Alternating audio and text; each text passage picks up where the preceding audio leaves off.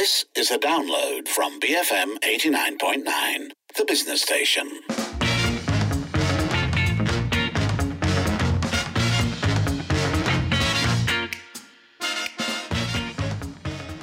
It is 5:38 and you're listening to the evening edition with Lynn and Sharmila. It's time now for Popek Parlimen, where we bring you updates from the Dewan Rakyat. Let's start with a question by Penampang MP, Dato' Ignatius Darrell Laking. He wanted to know how the Regional Comprehensive Economic Partnership, or the RCEP, had impacted the country's trade since the agreement came into force in March 2021. So according to Senior Minister of International Trade and Industry, Dato' Sri Mohammad Azmin Ali, it's too soon to say what the full benefits are, but he did share that the country's trade rose to 21.5 billion ringgit in June 2022, which is the highest since the RCEP kicked in. Memandangkan Malaysia hanya menguatkuasakan perjanjian RCEP pada bulan Mac yang lalu, buat masa ini adalah masih terlalu awal untuk menilai kesan RCEP ke atas perdagangan negara. Namun demikian, menurut satu kajian yang dikeluarkan oleh United Nations Conference on Trade and Development atau UNCTAD dengan izin yang telah diterbitkan pada 15 Disember 2021, bertajuk A New Centre of Gravity, the Regional Comprehensive Economic Partnership and its Trade Effects, Malaysia dijangka menerima manfaat terbesar di kalangan negara-negara ASEAN dari segi ekspor dengan unjuran nilai peningkatan ekspor sebanyak $200 juta Amerika melalui penghapusan serta pengurangan tarif bagi barangan dagangan serta penambahbaikan kemudahan ekspor dan import barangan di kalangan negara-negara RCEP. Prestasi perdagangan luar Malaysia sehingga pertengahan tahun 2022 terus mengekalkan prestasi yang memberangsangkan. Pada bulan April, perdagangan negara mencatatkan 231.44 bilion ringgit dengan ekspor berjumlah 127.49 bilion ringgit. Prestasi perdagangan terus meningkat pada bulan Mei dengan nilai 228.37 bilion ringgit di mana ekspor mencatatkan 120.49 bilion ringgit. Manakala pada bulan Jun 2022, negara telah merekodkan nilai tertinggi bagi perdagangan ekspor dan import pada tahun ini di mana perdagangan meningkat 43.4% kepada 270.39 bilion ringgit berbanding tempoh yang sama pada tahun lepas. Darrell followed up with a question on Malaysia's current standing as a trade partner with China and whether their zero-COVID policy will have negative repercussions on trade. Here's the Senior Minister again. Saya bersetuju tentang situasi di negara China pada hari ini, di mana kalau kita melihat banyak laporan dan kajian yang telah pun diterbitkan, akan berlaku kesederhanaan ataupun kelembapan akibat dasar sifar COVID yang diamalkan oleh negara China. Sudah tentulah pergerakan dan penutupan sempadan itu memberikan kesan kepada facilitation of trade and investment di antara negara China dengan negara-negara anggota RCEP. Namun seperti yang saya sebutkan tadi, kalau kita melihat trade performance bagi negara kita pada bulan Jun ini, ianya berlaku peningkatan sebanyak 43.4% kepada 270.39 bilion ringgit dan perdagangan dengan negara China yang juga merupakan negara anggota RCEP telah mencatatkan pertumbuhan 2 digit bagi 19 bulan berturut-turut. Jadi sementara dunia hari ini menghadapi kekangan dan juga cabaran yang besar, Malaysia akan terus menjalin hubungan kerjasama diplomatik dan juga perdagangan dan pelaburan dengan negara China dan juga negara-negara anggota RCEP. So continuing on the topic of international trade, Beaufort MP Datuk Sri Azizah Mohamad Dun asked whether there's enough suitable high-skilled labour to meet the demands of increasing international trade and foreign direct investment, and how closely International Trade and Education Ministry were working together to address this. So Azmin reiterated the need to transition away from foreign labour and to prepare local workers for key industries that the ministry is aiming to develop. Saya mengambil pendekatan supaya pelaburan-pelaburan yang masuk ke dalam negara pada hari ini bukan lagi bersifat labor intensif. kerana negara kita harus mengurangkan kebergantungan kepada tenaga pekerja asing. Dan saya percaya bakat-bakat tempatan mempunyai potensi dan juga capabilities untuk memenuhi permintaan industri pada hari ini. Sebab itu, kalau Yang Berhormat Beaufort dapat meneliti NIA yang telah pun kita luluskan, ianya memberikan fokus kepada 5 sektor baru, iaitu E&E, pharmaceutical, ekonomi digital, kimia dan juga aeroangkasa.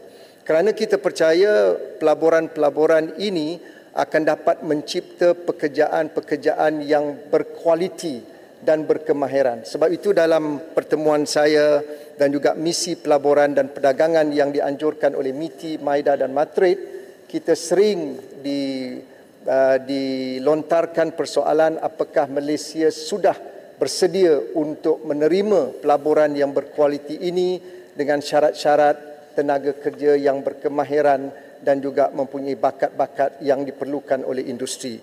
Maka hari ini kita telah menjalankan banyak program-program bersama pihak universiti untuk memastikan tenaga pekerja tempatan dan mempunyai bakat-bakat tertentu bagi memenuhi industri yang berkualiti dan berteknologi tinggi ini. Terima kasih Yang Berhormat Beaufort.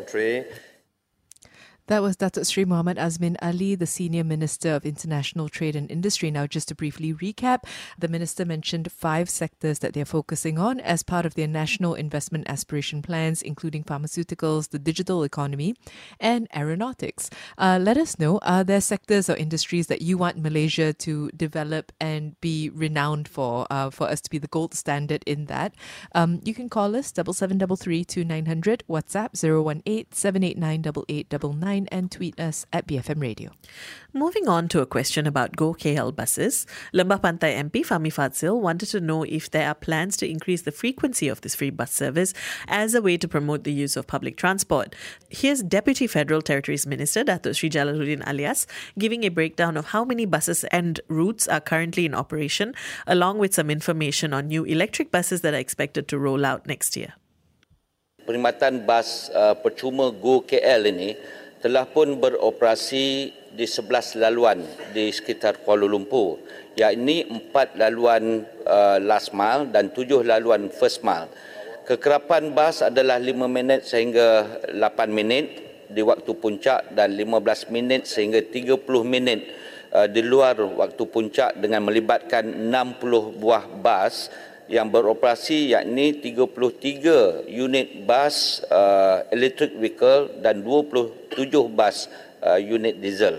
Penggunaan bas EV dijangka dapat beroperasi sepenuhnya menjelang awal tahun 2023. Petunjuk prestasi utama ataupun KPI Kementerian Wilayah Persekutuan telah menetapkan bahawa 2 laluan baru perlu diwujudkan dan akan diwujudkan pada setiap tahun dan dijangka akan mula dilaksanakan pada awal Januari tahun 2023. Dengan bertambahnya 2 laluan baru ini, dijangkakan penambahan sebanyak 10 lagi buah bas Go KL diperlukan dan akan menjadikan jumlah bas yang beroperasi sebanyak 70 buah bas untuk tahun 2023. Dan juga untuk makluman ahli yang berhormat, jumlah penumpang yang menggunakan perkhidmatan bas percuma Go KL adalah seramai 3.1 juta orang dari bulan Januari 2022 sehinggalah Mei 2022, berbanding dengan pada tahun 2019 seramai hampir 19 juta orang yang menggunakan perkhidmatan ini. Fahmi then asked whether more special designated bus lanes would help and whether the ministry would consider installing a Trams system, which is said to be more cost-effective than buses. The Deputy Minister didn't quite address these 2 suggestions at first, but did inform MPs that in July, they had given over 700 DBKL staff members free My50 unlimited travel passes to encourage public transport use. Bayaran yang dikenakan kepada pengangkutan awam ni, termasuk Rapid KL, bawah prasarana dan sebagainya, agak murah. Kita ada program My50, RM50 unlimited ride. Apa yang kita lakukan oleh pihak kementerian melalui DBKL yang berhormat ialah kita dah bagi kepada 716 orang, bulan Julai je ya, 716 staf DBKL My50 secara percuma untuk menggalakkan mereka menggunakan perkhidmatan awam ni rather than menggunakan kenderaan persendirian. Ini yang dilakukan oleh DBKL dan saya harap supaya perkara ini juga menjadi ikutan kepada agensi dan juga jabatan yang lain. Soalan saya pasal tram tadi. Tram. Adakah kementerian akan mempertimbang? Ya, itu di dalam perancangan kita. Macam mana kita nak upgrade ataupun kita nak tambah tram kita sepanjang laluan yang telah kita sediakan. Cumanya sekarang ni yang berhormat, macam laluan lorong bas ni, saya perlu tambah sikit ya. Laluan lorong bas ni yang berhormat, kadang-kadang disalahguna. Saya sudah membuat beberapa kenyataan disalahguna oleh pengguna yang bukan bas. Laluan bas ini cuma untuk lorong bas, taksi pun tak boleh guna sepatutnya. Apatah lagi kalau mereka meletakkan kenderaan di laluan ini. Jadi maka dengan itu pihak DBKL akan lebih aktif dan lebih serius lagi dalam menjalankan penguatkuasaan supaya lorong ini tidak diganggu gugat oleh kenderaan lain untuk membolehkan public confidence sekiranya dengan izin Datuk Indah Putu bila guna bas tak adalah lewat ke tempat kerja macam itulah. Terima kasih. That was Deputy Federal Territories Minister Datuk Sri Jalaluddin Alias. And since he didn't answer the question, I'm going to put it to everyone else. Would you like to see a tram system in our city centre? Is a tram something that you would welcome? I feel the need to just relive that moment because I think I had a out-of-body experience hearing that. But yeah, would you like to see a tram system in our city centre? And also, what did you make of the FT Ministry giving DBKL free travel passes? You can call 7733 2900, WhatsApp 018 789 8899 and tweet us at BFM Radio. Finally, we have Prime Minister Datuk Sri Ismail Sabri Yaakob, who took to the floor after the Q&A session for a second reading of the anti-party hopping bill. Some highlights include the stipulation that members who leave their party to join a different party, even if it's within the same coalition, would have to give up their seat. The same applies if they choose to become independents. Ahli Dewan Rakyat yang keluar dari parti politik dalam satu parti gabungan dan menyertai parti politik yang lain dalam gabungan yang sama atau berbeza adalah terhenti menjadi ahli Dewan Rakyat. Selain daripada itu, mana-mana ahli Dewan Rakyat yang bertukar parti politik atau mana-mana ahli Dewan Rakyat yang meninggalkan parti politik yang beliau menjadi calon semasa pilihan raya untuk menjadi ahli Dewan Rakyat bebas akan terhenti menjadi ahli Dewan Rakyat dan perlu mengosongkan kerusi. There are, however, a few situations in which MPs can retain their seat. One is if the party they're part of is dissolved or deregistered. The second is if they're appointed as Dewan Rakyat Speaker. And third, if they're sacked as a member of their political party. Pengecualian terhadap larangan ahli Dewan Rakyat bertukar parti sebagaimana berikut. Ahli Dewan Rakyat tidak terhenti menjadi ahli Dewan Rakyat sekiranya parti politiknya terbubar atau dibatalkan pendaftarannya. Yang kedua, pelepasan keanggotaan ahli Dewan Rakyat daripada parti politik apabila dipilih menjadi yang dipertua Dewan Rakyat tidak menyebabkan beliau terhenti menjadi ahli Dewan Rakyat. Dan seterusnya, pemecatan ahli Dewan Rakyat dari keanggotaan dalam parti politik dikecualikan dan Dewan Rakyat, ahli Dewan Rakyat terhenti menjadi ahli Dewan Rakyat. That was Prime Minister Datuk Sri Ismail Sabri Yaakob. So let us know if you have thoughts on the conditions that have been set out in the anti-hopping bill. Do you reckon that this will be enough to discourage politicians from switching alliances? If you'd like to weigh in on that, or for that matter, about the specific industries that you'd like to see Malaysia develop or champion, or trams in the city centre, is this something you'd like to see? You can call 7733 2900, WhatsApp 018 789 8899 and tweet us at BFM Radio. Keep it here, BFM 89.9. Beyond Frivolous Matters, BFM 89.9, the business station. BFM 89.9, it is 5:55. You're listening to the Evening Edition with Lynn and Sharmila. On Popek Parlimen today, a number of different points came up, including basically the anti-hopping bill. What do you make of the conditions set out so far? Is it going to be enough to discourage party hopping, basically? Would you like to see trams in KL City Centre? And are there specific industries that you'd like to see Malaysia develop? So, of course, you can weigh in by calling 77332900, WhatsApp 018-789-8899, tweet us at BFM Radio. Let's start with industries that could be developed. And Sharon. Sharon says, please improve education and healthcare. Insurance is getting more expensive. Transport is also an issue.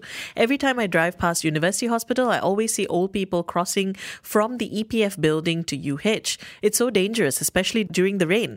What a pity. Why is there no LRT station? And I would add to that, even if there is an LRT station, why are there no safe pedestrian walkways, overhead bridges, accessible overhead bridges with elevators?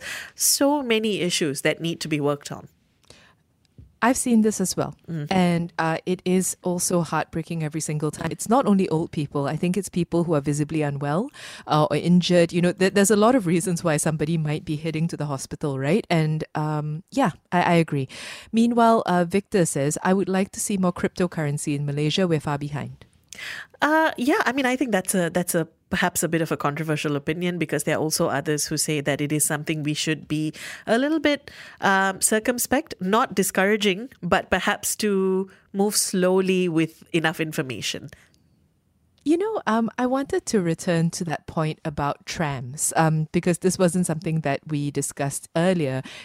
Would you like to see a tram in KL?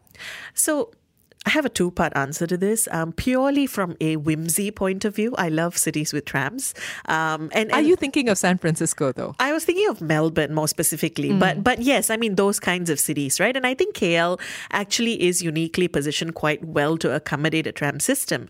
However, my concern, and that's the more realistic part, I'm not sure whether post-engineering trams for a city like KL, which is already quite sprawling, quite dense, will necessarily work.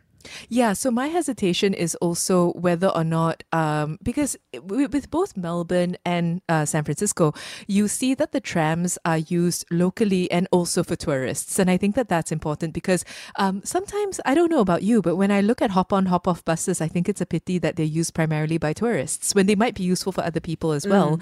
But it depends on what you're thinking or how you plan the thing, right? Which is a point being brought up by Anonymous, who says, no trams. It will create more congestion during the construction phase. The money can be used to improve the current service instead. How many more public services do we need when the issue is actually quality? Maybe discourage the use of private cars in the city instead if the government really wants people to use public transport. No, I agree. My love for whimsy aside, I don't know if I can deal with a 10-year construction plan in the center of KL before we get those trams. And most of the systems that we do think about, they've actually been they've been long-standing systems that the city grew around. I don't know whether KL necessarily can accommodate that right now. We've also not seen the payoff from the pay points. I think a lot of us have been around for the LRT, MRT, highway expansions and not necessarily seen the payoff in any way or form. So anyways, keep those thoughts coming.